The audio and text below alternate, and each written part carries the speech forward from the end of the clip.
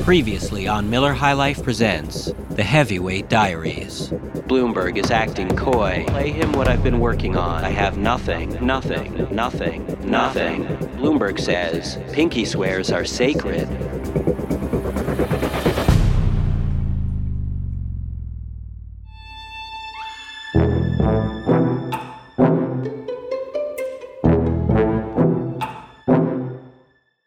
The Gimlet Media conference room is ablaze, glowing with the brilliant light of the elephantine chandelier hanging low enough to almost tickle the top of my balding pate.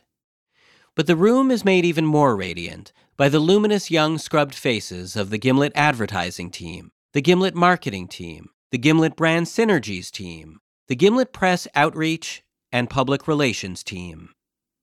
In the room, too, is Michael, my designated observer from People Ops, who, ever since the Way Too Casual Friday incident of 2016, has been assigned to all my meetings. I watch the room watch me for a full 30 seconds as I pull mightily on the sliding glass door, trying to enter the conference room. Finally, my designated Michael comes to the rescue.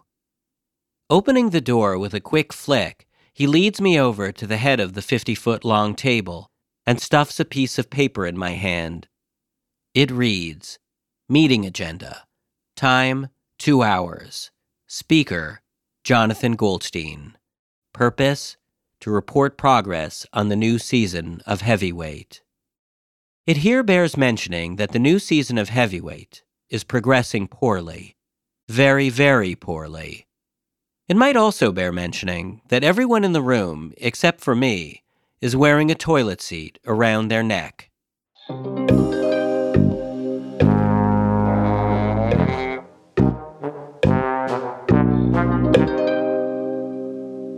Gimlet has a new sponsorship with Hoity-Toity Toilet Seats, a startup that crafts toilet seats from a single piece of salvaged timber and delivers them straight to your door. The business teams are showing their support. Hoity-Toity Toilet Seats were designed by 2 graduates of Stanford's prestigious School of Medical Fashion, the ad copy reads. Wearing them around the neck like a Hawaiian lei promotes proper posture. Flipping over the trifold brochure reveals celebrity spokesperson Harvey Keitel, insisting that not only are his hoity-toities the height of hygiene and a soothing balm for his near-constant whiplash, but with the right shoes, they're perfect for an evening on the town. Will Heavyweight be sponsored by the good folks at Hoity-Toity as well? I ask. Hoity-Toity's focused on a different demo, Madison, head of marketing, says. They're more Cardi B than Wilfred B. That's what I call Wilford Brimley. But we do have some exciting sponsors for Heavyweight. Like what? I ask.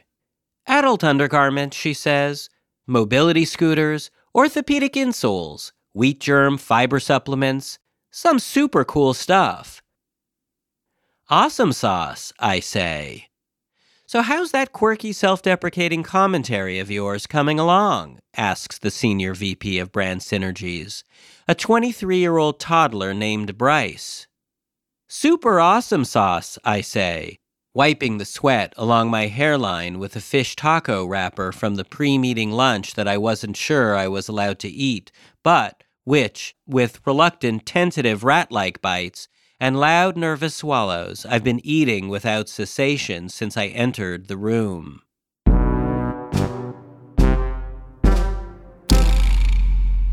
Bryce twirls the artisanal toilet plunger he's carrying as a matching dandy stick and suctions it to the tabletop with a loud thwacking sound. What's the first episode about? What isn't it about, I ask. I then try out a jolly, infectious laugh in order to get the room laughing and establish a tone of casual bonhomie. But what comes out of my mouth instead sounds like a barking seal who's just eaten tainted yogurt, has yogurt all over his seal whiskers, and has begun barfing out shrimp cocktails, scuba gear, and whatever else it is seals normally eat. In the ensuing silence, Bryce asks me to offer a little more detail. It's about this teacher who once yelled at me and made me cry in 3rd grade, I say. I finally just tracked her down. And? Asks Bryce, making eye contact and leaning forward exactly 15 degrees as stipulated in Gimlet Media's Good Listeners Make Good Managers video tutorial. In an interesting twist, I say, it turns out she died 5 years ago. I ended up speaking with her hospice nurse, who cared for her in her last days. And? Asks Bryce, leaning forward an additional 5 degrees. He says, I say, she made no mention of me. Bryce fiddles with his toilet seat. What else you got? He asks, and the room erupts in laughter. What else I got? I got nothing. As the sound of the room's youthful titters stab at my eardrums, I consider pitching a trip to England where my unique powers of interlocution might help solve Brexit. But that would involve taking a trip to England, where the dampness might amplify my trots into a full-blown case of the scoots.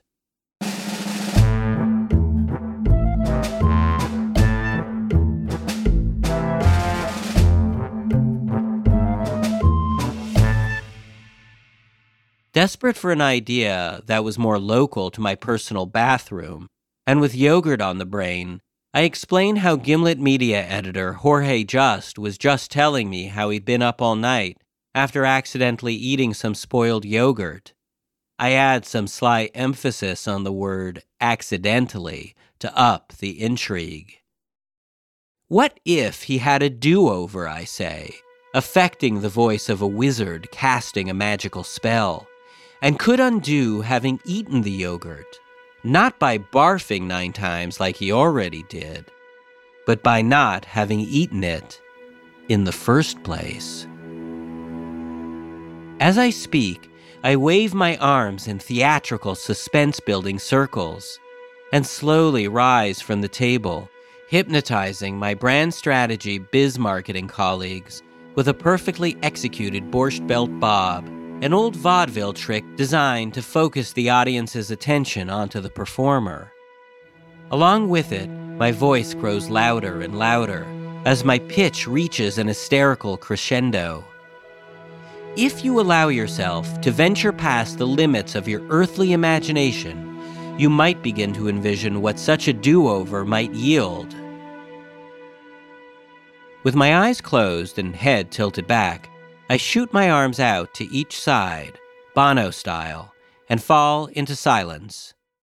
I count down, in my head, 5, 4, 3.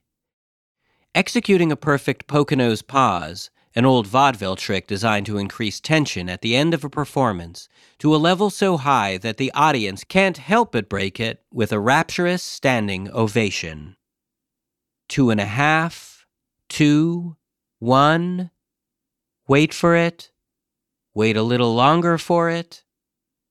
With no applause forthcoming, I start the countdown again. 3, 2.5, 2, and 1. When I open my eyes, the boardroom is empty, save for Michael, my People Ops observer, who is furiously scribbling angry notes, or angrily scribbling furious notes. Either way, he avoids my gaze. On the table beside me is a Gimlet brand vellum note card. Written upon it, in big flowery handwriting, is a note from Bryce. Loved your little skit, bro. P.S. You've got 3 weeks to cough up something, or else it's curtains for certains. XOXO, Bryce Cakes. All I've got is a big fat Canadian goose egg. It'd take 3 weeks alone just to figure out the perfect cutesy retort to Bryce. It was beginning to seem like my Canadian goose was cooked.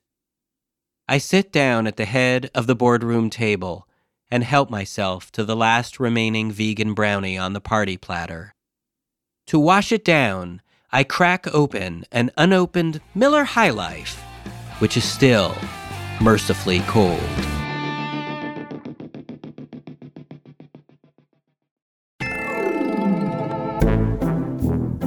This has been Chapter 3 of the Heavyweight Diaries. With any luck, the new season of Heavyweight will begin on September 26th. Until then, you can chart our progress each week with a new diary update. And remember, the best place to listen to Heavyweight is on Spotify. The second best place to listen to Heavyweight is on a love seat, sharing a pair of earbuds with your sweetheart. Heavyweight is me, Jonathan Goldstein, along with Jorge Just, Stevie Lane, Kalila Holt, and B.A. Parker. This episode was mixed by Emma Munger. Music by Bobby Lord. Our ad music is Vivaldi's Spring, performed by the Wichita State University Chamber Players. We'll have a new chapter of the Heavyweight Diaries next week.